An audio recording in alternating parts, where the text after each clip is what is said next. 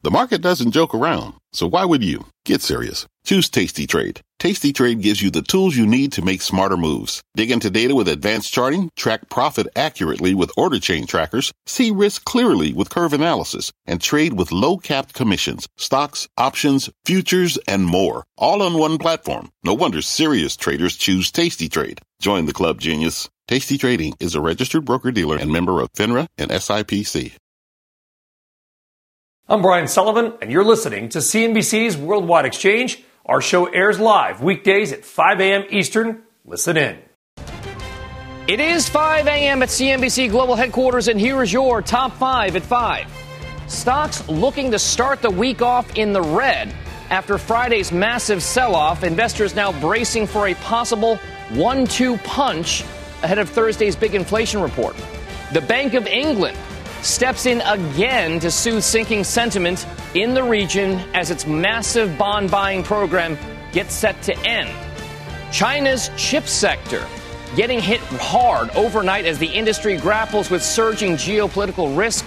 The names you need to be watching coming up ahead. Plus, a Worldwide Exchange exclusive conversation with Saudi Crown Prince Abdulaziz bin Salman as he makes the case for last week's historic OPEC Plus oil output cut. And then later on, a developing story in Ukraine as Russia once again targets its capital city of Kyiv in an apparent retaliation. It's Monday, October 10th, 2022. You are watching Worldwide Exchange right here on CNBC. Good morning. I am Dominic Chu, and for Brian Sullivan today, let's kick off your Monday morning with U.S. equity futures, as I alluded to, in the red right now, but modestly so. You can see here the Dow's implied lower by just about 110 points, the S&P lower by 19, and the Nasdaq down by about 65. All of this after Friday's broad-based sell-off that saw the Dow shed more than 600 points to close down more than 2% on the day, as you can see in this time lapse here. Worse now for the broader S&P 500, which ended the day down nearly 3% on the session, and the Nasdaq down nearly 4%. Bond markets are closed for the federal holiday today, but a quick check on the last trade that we saw over the course of Friday's session. The yield right now for the 10-year, 3.89%. The 2-year note yield, 4.31%. The 30-year long bond, just a hair below 3.85%. And energy prices. Oil is still trading above $90 a barrel, at least for the time being. U.S. benchmark West Texas Intermediate, or WTI, prices $92.02. That's down 0.2%. ICE Brent crude futures, the world benchmark gauge, off 0.2% as well, $97.25 there. Let's now go worldwide. Around the world, China back open for trading after a week-long market holiday. But Japan, South Korea, Taiwan all closed today. So the red there tells a partial story, but the sentiment, generally speaking, is still negative. If we spin that globe around to what's happening now with the early trade in Europe, you can see mostly red over there as well. The FTSE 100 down about 0.2% in the UK. The CAC in France down about 0.75%. But the German DAX clinging on to just very, very marginal gains to the upside. The only real speck of green that you can see on that European continent right now. Let's stick with a trade for Europe for the moment and a developing story this morning as the Bank of England announces new measures this morning to ease investor anxiety. Jumana Bersecci joins us now from our London newsroom with the latest there. And Jumana, the Bank of England has now been the epicenter of a lot of the market and economic volatility in the region. What is now happening here with the bond buying program?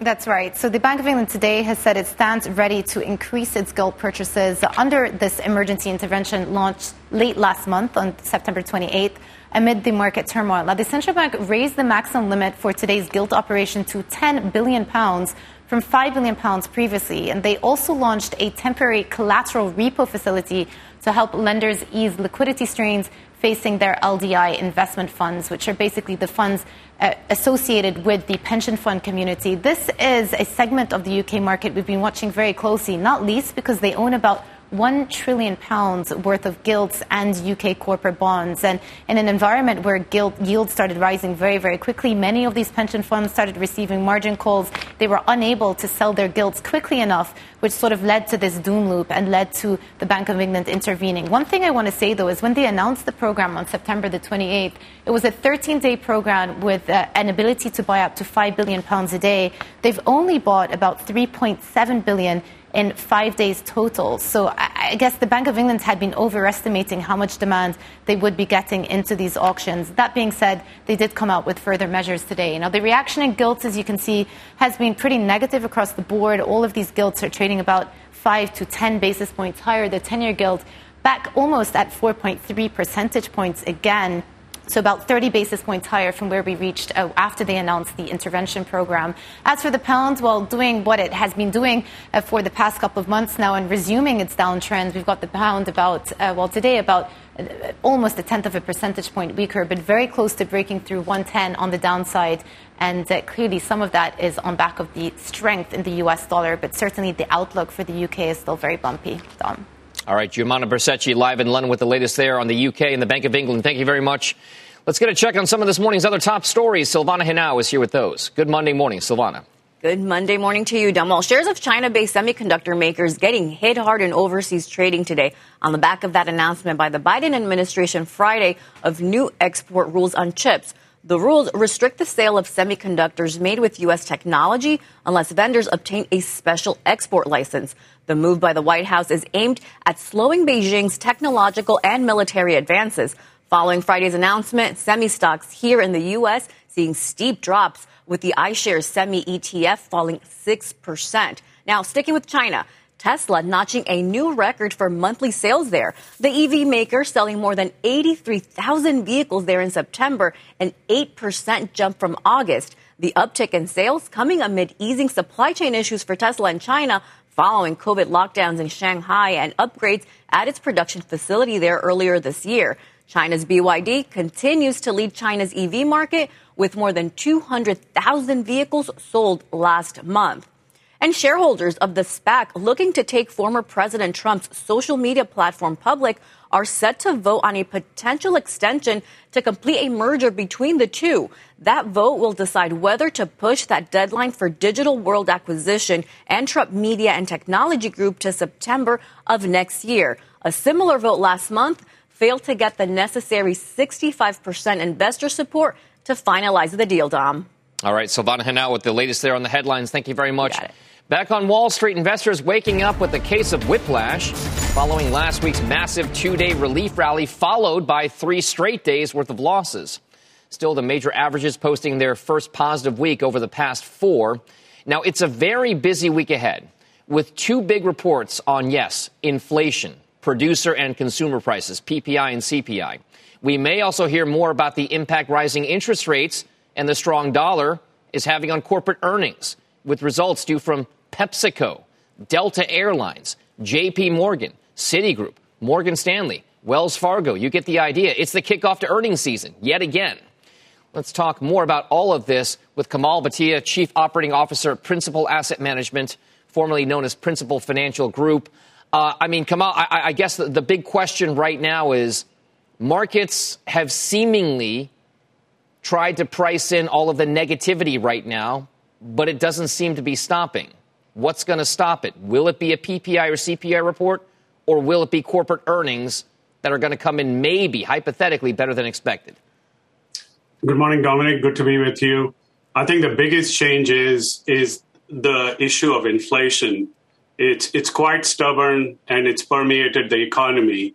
And I think from the Federal Reserve perspective, until inflation gets to a more manageable level, it's going to be an issue for the markets. They are reacting for more downside here with where the last CPI print was. And until that adjusts, there is going to be pressure on market returns. We have seen earlier this year where the PE multiples have adjusted. We await where the earnings are going to be. But given the pressure on the bond markets, it's probably going to be a lower earnings than higher earnings moving forward. All right, so this is the general consensus right now. It's probably going to be no surprise because it's really the only thing we've talked about over the last several weeks and months now, this idea that there's going to be an economic slowdown. Interest rates are rising. Central banks are seemingly doing it coordinated-wise, right, to kind of bring down inflation. Yep. So if all of this is known, when do we see a bottoming for the market? Probably you kind of look at recession kicking in second quarter of next year. The markets are probably going to look at a 6-month forward view. So not this year, but early next year, I think you should probably see in 1Q bottoming for the marketplace. And that would probably start a process of an upward trend for a few years after that, Dominic. So here's the question then. If it is going to be in that first part of next year, this bottoming process that you're predicting, yep. What leads the way out of it? I think there are probably 3 areas in our view that lead out of it.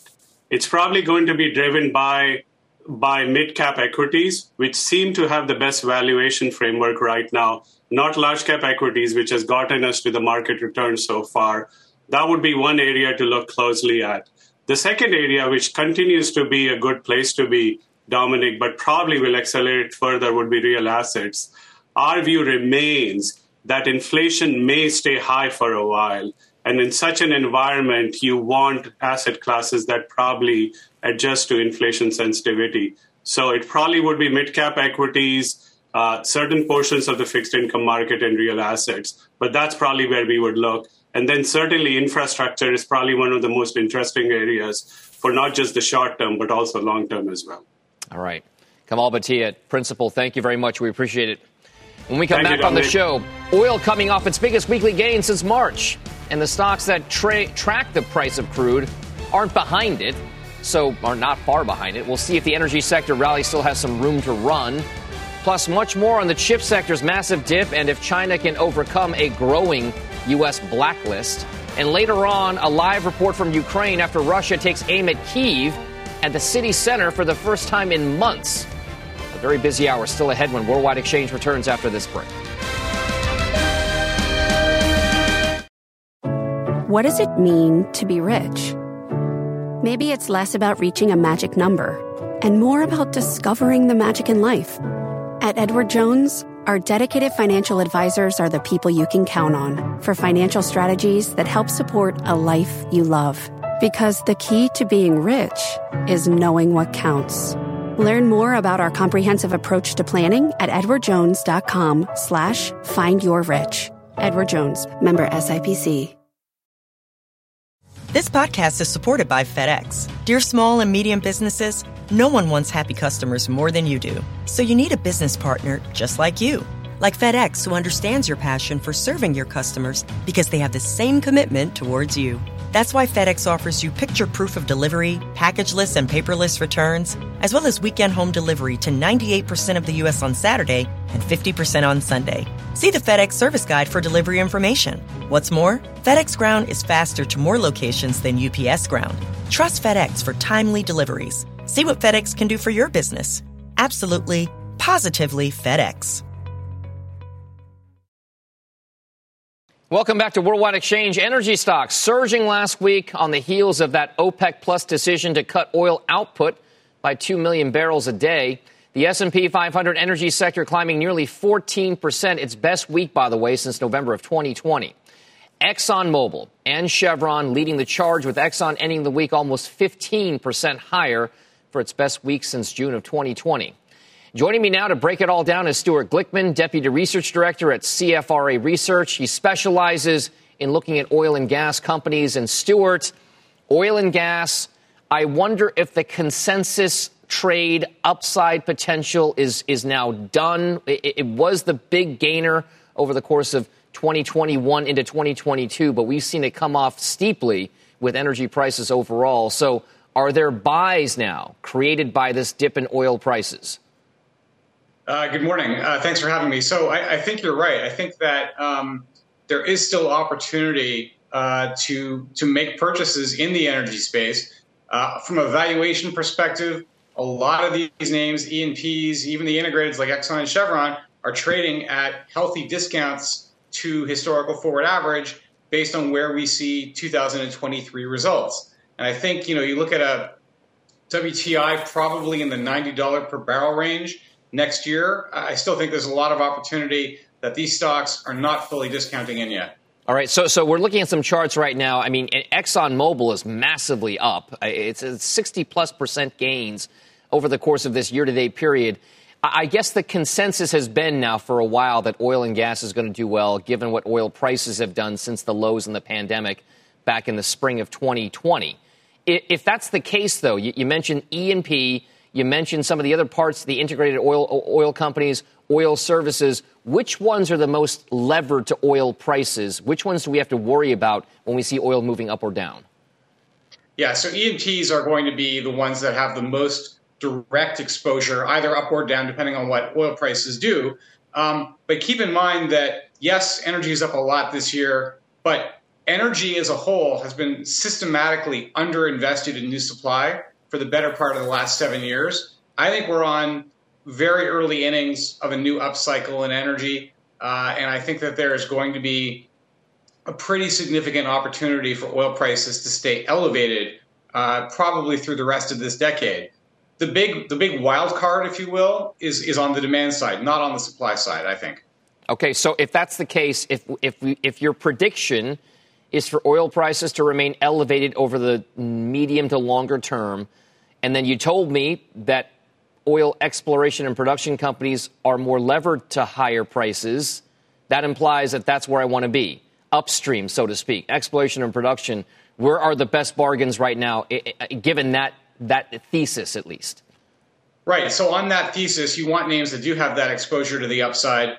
So take a name like a ConocoPhillips, for example, ticker COP. We have a buy opinion or 4 stars view on Conoco. They have an awful lot of oil that comes from Europe and overseas markets, more Brent linked than WTI linked.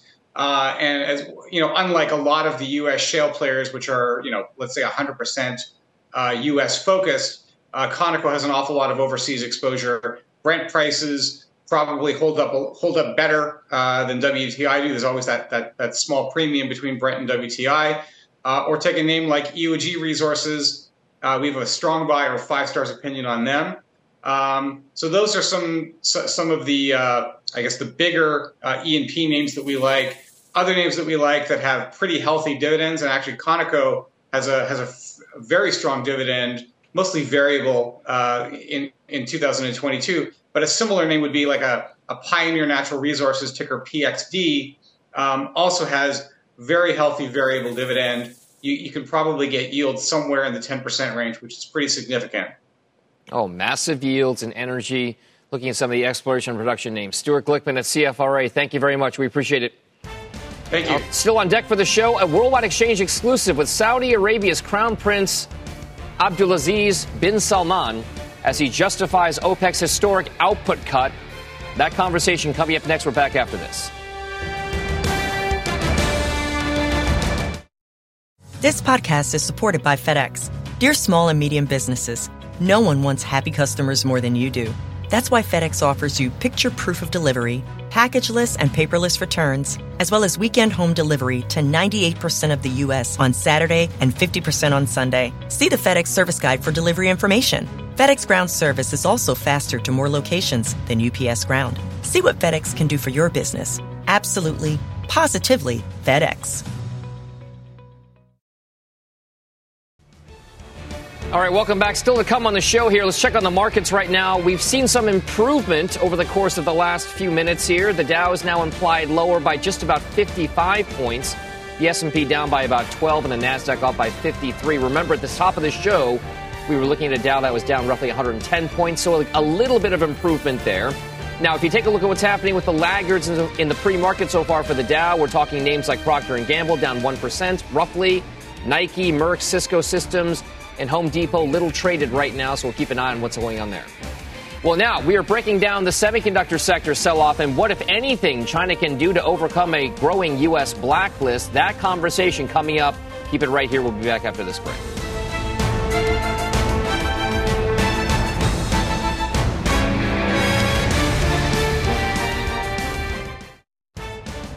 Investors gearing up for what could be another trading week that's busy as all heck.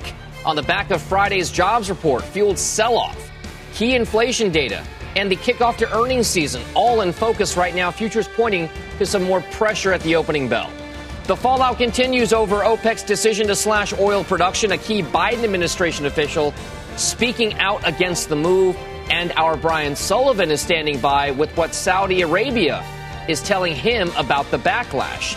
And then speaking of the Biden administration, ramping up its crackdown on China, targeting the semiconductor industry as shares in that sector take a big hit on the latest shot between Washington, D.C.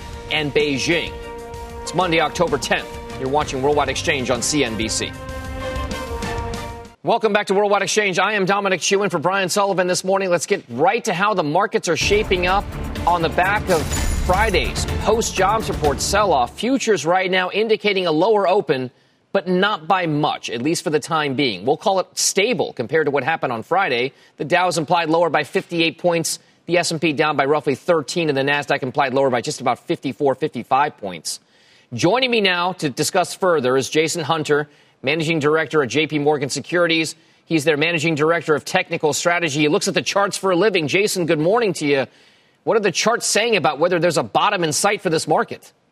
Oh, yeah. So for the equity market, we've cited over the last couple of weeks how oversold the market had gotten during the time of year that you'd expect weakness, which is usually September through the first week of October. So our thinking is, you saw an initial bounce ahead of payrolls report. The market was disappointed by the payrolls report and the subsequent move in the fixed income markets, which showed a bit more of an aggressive move by the Fed in terms of expectations of terminal funds rate and those sort of things. So stocks now are pulling back to those levels. The good news is after a 2-day bounce, you don't alleviate those oversold conditions. So our thinking is still that in the 3,500s, there's a large cluster of support, and the market should put in a bottom ahead of a fourth quarter rally thereafter.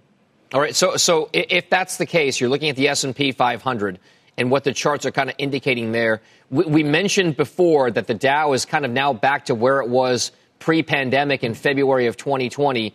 The S&P would have to go lower from here by about roughly 100 points to get to that same kind of level. Are we talking about a market now that's kind of grappling with this idea that we're not maybe that much better or worse off than we were back in February of 2020? Well, from our point of view, when you look at the supports on 3,500s, you hit the nail right on the head. That's where the market gapped out in November of 2020 when the headlines from the Pfizer trial were released and showed an effective vaccine. That's the period of time where you saw what initially was growth type and let's say quality earnings stories, where you saw that transfer to more value and cyclicals, and the market got really excited about the prospects of the economy.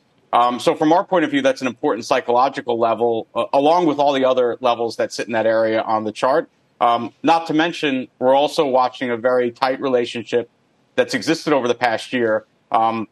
Once inflation really started to tick up in the fourth quarter of 2021, you saw this tight relationship start to form between the expected terminal rate for Fed funds and the S&P. If you look at that particular model and the tracking error of the S&P around it, 3,500 more or less is where you'd expect the market to go with what right now is priced to 450 terminal rate. So a lot of things are pricing to the same area, including what you had mentioned, kind of giving up all of the COVID recovery excitement and the oversold conditions. Things seem to be lining up from our point of view that suggest at the very least you'll see some sort of a position squeeze and rebound in the fourth quarter. It's hard to debate, Jason, that interest rates are driving a lot of the downside volatility. You can see it every time there's any kind of an economic data point that implies more Fed tightening or more aggressive tightening. You see the markets sell off the way that they do. It's the proximate cause of all the downside that we're seeing right now. So take us through what you're seeing then in terms of where we could expect to see interest rates move. You mentioned the terminal rate for Fed funds. I'm looking at now maybe what the 2 years going to be, what the 10 years going to be. How inverted does this get? So we'll start at the short end, and we've heard a number of what are perceived as hawkish Fed speakers over the last week or so, particularly around the payrolls report and leading up to it.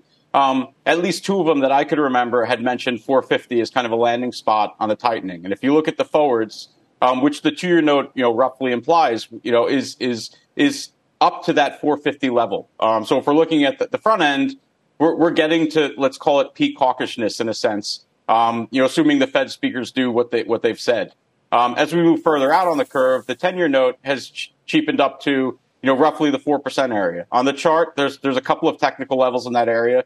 Despite the fact that it's also a psychological, nice big round number, 4%. And similarly to what we're seeing in the equity market, the deep oversold conditions, you're getting the same type of setup in fixed income, not just in the U.S., but if we look at other developed markets as well. So our thinking here is the market's backing up to retest the high yield that was put in a couple of weeks ago in a fairly chaotic way. It seemed like a blow-off type yield top. Our thinking is that you're not going to sustain much of a move through 4% for the 10-year note, and you'll set up for a rebound as we move into the fourth quarter, which is kind of unique for anyone in our generation or even the generation before that. Normally, you expect the inverse relationship between equities, but we generally think if it's not the U.S. dollar, it's setting up for a rebound in the fourth quarter. And our thinking is as the market rallies, 3% is probably as rich as the 10-year note will get for the next quarter or so. All right, that 3 to 4% range, keep an eye on that for sure. Jason Hunter at J.P. Morgan, thank you very much. We appreciate it. To a developing story this morning and several explosions rocking Ukraine's capital city of Kyiv for the first time in now months. The shelling coming just one day after Moscow blamed Ukraine for an attack on a bridge that connects Crimea, an annexed region by Russia from the Ukraine, to Russia itself. NBC's Cal Perry joins us now from Ukraine's capital city of Kyiv. Cal, what can you tell us about the latest in this development? Hey, Dom, so this was a massive volley of rocket fire striking across the country. At least 83 rockets and or drones reported by Ukrainian defense officials, some 41 of them shot out of the air. So about a 50% rate there of shooting out those rockets and drones. The other half, of course, impacting their targets. Some of those targets, residential targets. You can see there on the left side of your screen, or excuse me, on the right side of your screen. That is aftermath from the Capitol here this morning. At least 8 people dead in the Capitol, another 24 wounded. We're told that there are still some people stuck under rubble. Rescue services obviously trying to make their way to those scenes now. To the eastern part of the country, the city of Kharkiv taking a number of strikes as well. The city of Rivne in the center of the country, at least 5 dead there. That death toll expected to rise. And all the way to the west of the country, Dom, the city of Lviv, normally a calm city, some hundreds of miles away from the fighting. Strikes taking place there, hitting infrastructure targets. The power in that city at this hour, we understand, is out. Right now, where I am in the capital, the streets are deserted. People are huddled in the subway. The mayor says he expects more attacks to take place. As you said, these are the first strikes in and around the capital since June. That was the last time we had these strikes. This follows that strike on the bridge in Crimea. People expected there to be some kind of reaction, Dom, but this is a very, very large response indeed. So Cal, this is a good point, because what I was going to ask you, and you just kind of answered it for us here, is how much of this is in retaliation for what Moscow claims to be the attack on that big bridge that connects Russia with Crimea. And also, Cal, that the added dynamic here for many reports saying that Ukraine has made sizable advances in taking back territory from Russia in some of those eastern regions near Kharkiv and elsewhere in the east. Yeah, so if you talk to government officials, you've just nailed it. They believe it's really the combination of both those things. That attack on the bridge on Crimea, so important to the Russian president, personally important to the Russian president. He helped open that bridge by driving a truck across it in 2018. And then these battlefield gains, huge gains being made in the east and in the southern part of the country. We're talking, Dom, at one point last week, in about a 4-hour period, that line moved almost 8 to 10 miles, that line of attack by Ukrainian forces. So they are pushing hard, and they're trying to take as much territory as they can get back before the winter months. The concern now is, as the power starts going out in some of these Ukrainian cities, at least 2 power sites were hit here in Kyiv. The concern is that with the winter months coming, Vladimir Putin is going to start to target these infrastructure sites and make life absolutely miserable in a place where, of course, war is already raging, Dom. A very tense situation, getting even tenser there. Cal Perry, live in Kyiv. Thank you very much. Stay safe, sir. To the fallout over OPEC's production cut decision, Treasury Secretary Janet Yellen criticizing the move by the group, calling it, quote unquote, unhelpful and unwise for the global economy. Speaking with the Financial Times, Yellen adding, while it's uncertain what impact the 2 million barrel per day cut will end up having, it did not seem appropriate given the economic conditions that we're seeing around the world. OPEC is facing backlash over the decision to slash its output, and crude prices are spiking on the back of that decision, with U.S. benchmark West Texas Intermediate, also Brent prices, world benchmark prices, both back above $90 a barrel. Brian Sullivan joins us now with more on this price dynamic, the story, and his conversation with Saudi Arabia's energy minister amid OPEC's decision. Brian. Hey, Dom, and good morning. Thank you very much. Yeah, listen, given all the headlines and all the sort of chaos that the meeting and the decision has generated here in the United States, we felt that it was important for our global audience to hear right from the source, and that is Saudi Energy Minister Prince Abdulaziz bin Salman. Now, he does not give very many interviews, but he did sit down with us and one other network at the OPEC meeting in Vienna, Austria. We met around 8 p.m. local time. That was well after the OPEC cut decision had been made, and some of the blowback had already begun. So we sat down for a long-ranging interview, and I began by asking him a very simple question. How would he explain to our audience why they made this decision? Listen.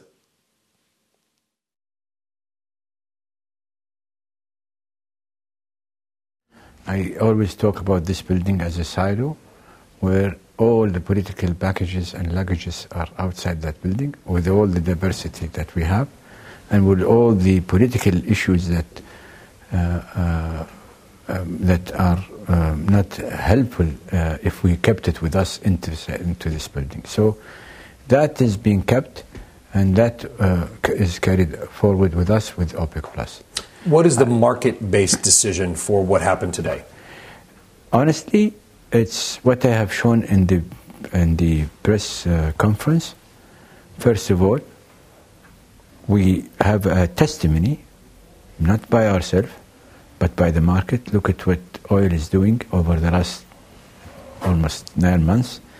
And I put that presentation to show what the average prices were.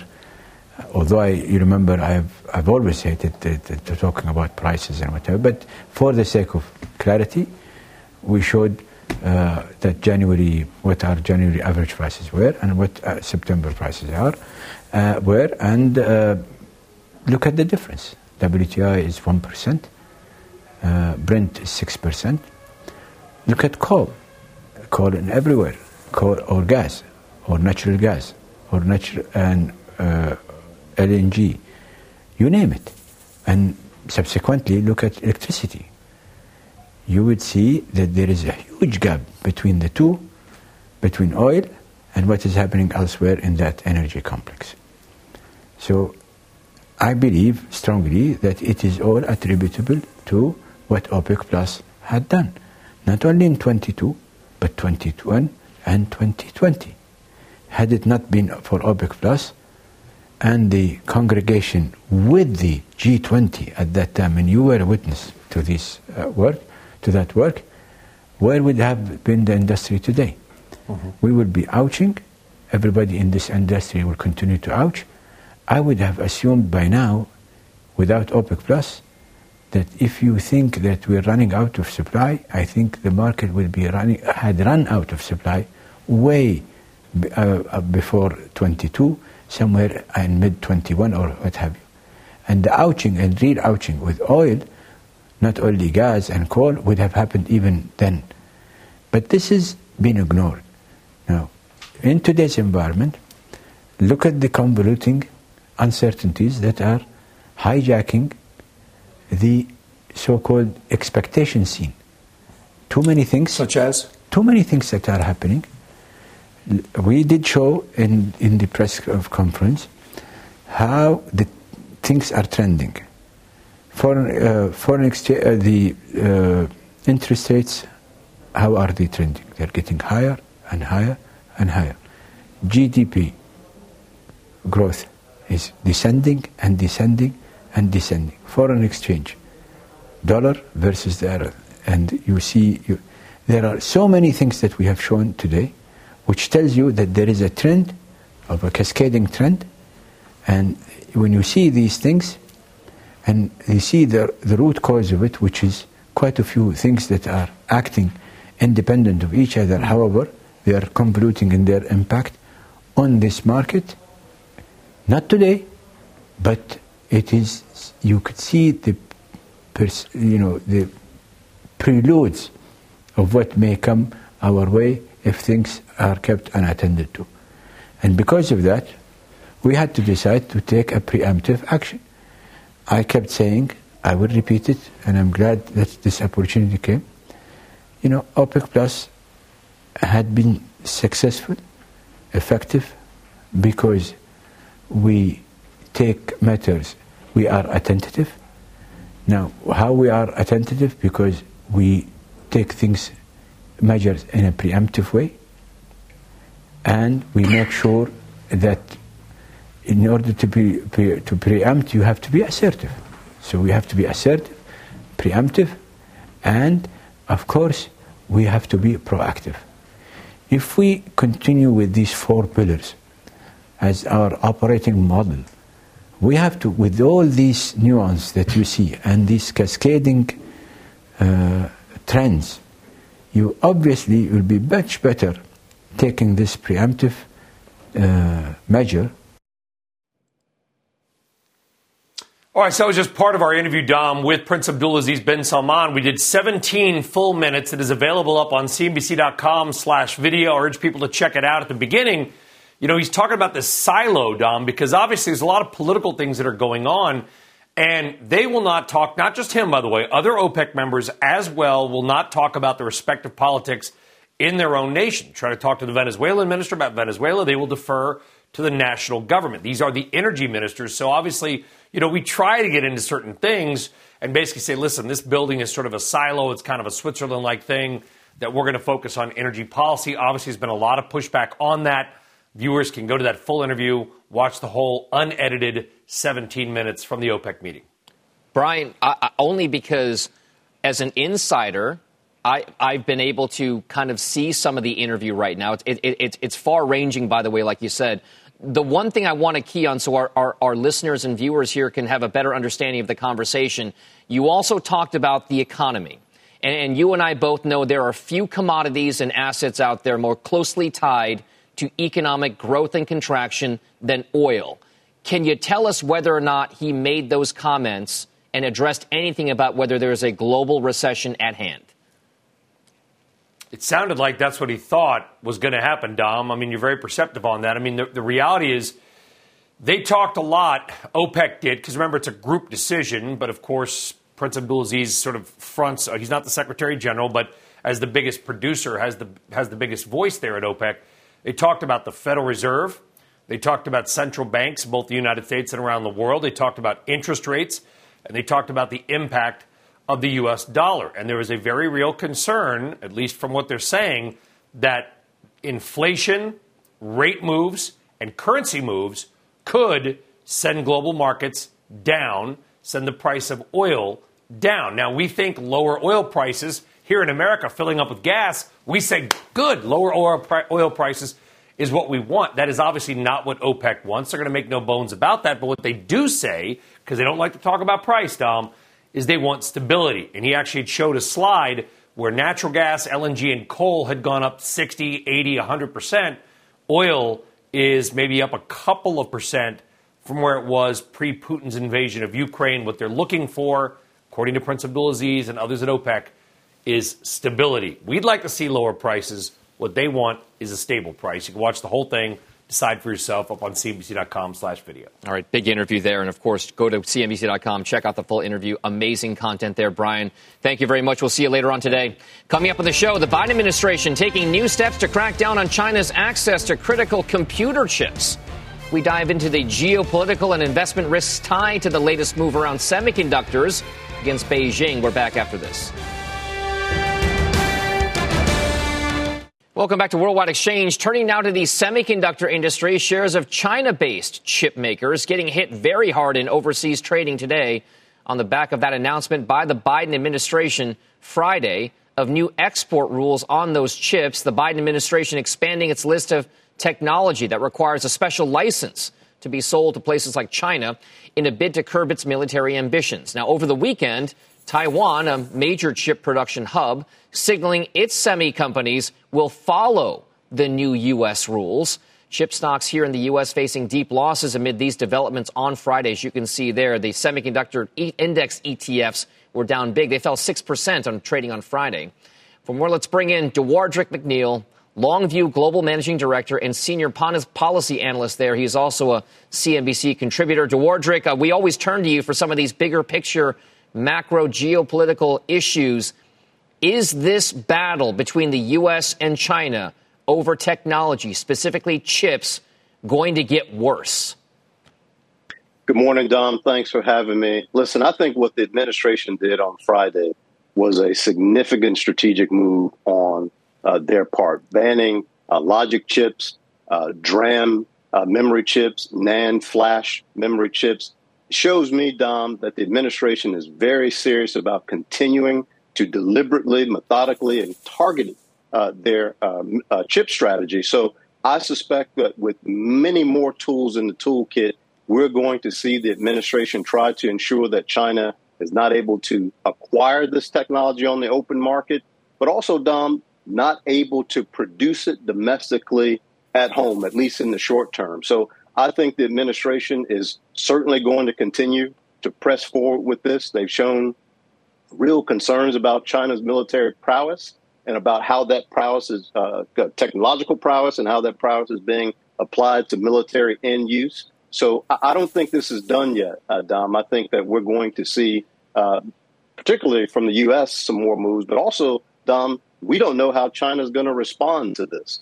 So we're waiting to see. But there's a lot of turbulence still left here if you're in this sector. We have some near to medium term precedent on this kind of dynamic, this relationship, this conflict between Beijing and Washington. Now, the reason I bring it up is because there are policy undertones, if not outright policy overtones, if you will, between the Trump administration and the Biden administration, seemingly in concert with each other with regard to what the relationship is between us and China.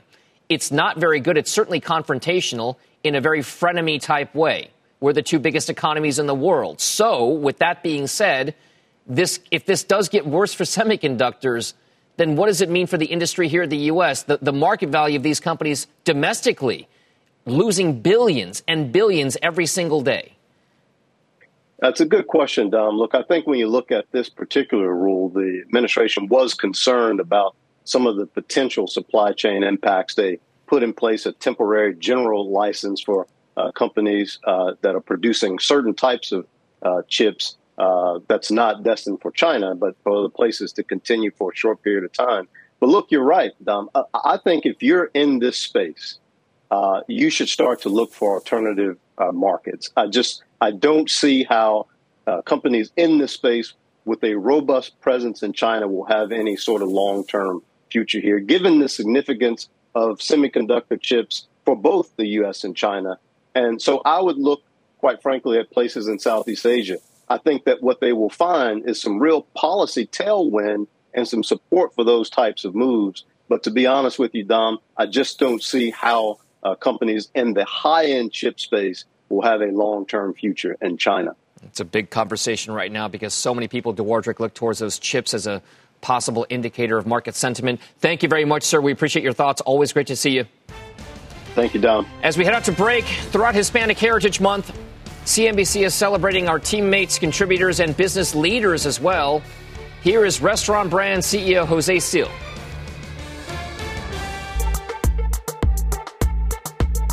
I think the story of the Cuban immigrant is not well known. It's a pretty compelling story of difficulties, challenges, leaving everything behind, not for economic reasons, but for political reasons. For example, my mom came as a 14-year-old.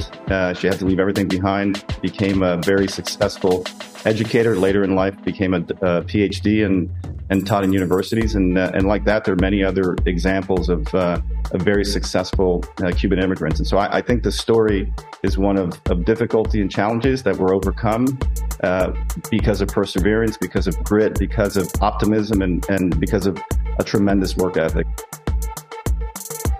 Okay, we've got some breaking news right now concerning a personality that many people in this industry know about.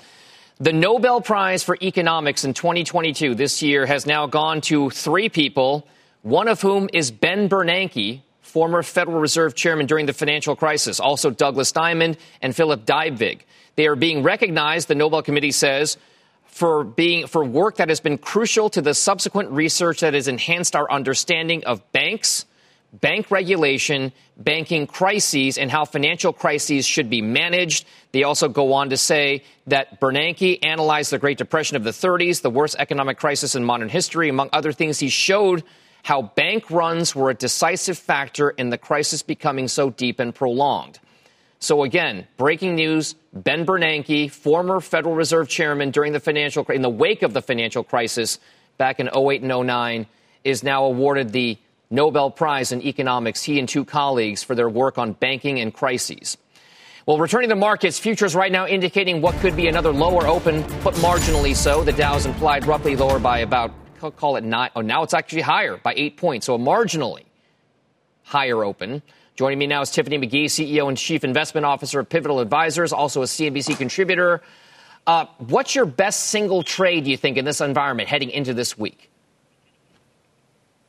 My best single trade? Well, first I'm looking at a couple of things, Dom, this week. So number one, of course, CPI comes out on Thursday. And I think if core CPI declines, we're going to see the market react in some way. So just, for everyone looking to, thinking about like what they may purchase this week or sell this week, I think that's going to be a major piece of data. The second is bank earnings. And so, of course, I love bank earnings because they really provide insight into the financial health of consumers. Like, are consumers paying off their credit card debts? Are they carrying balances? But especially since consumer spending is 70% of GDP.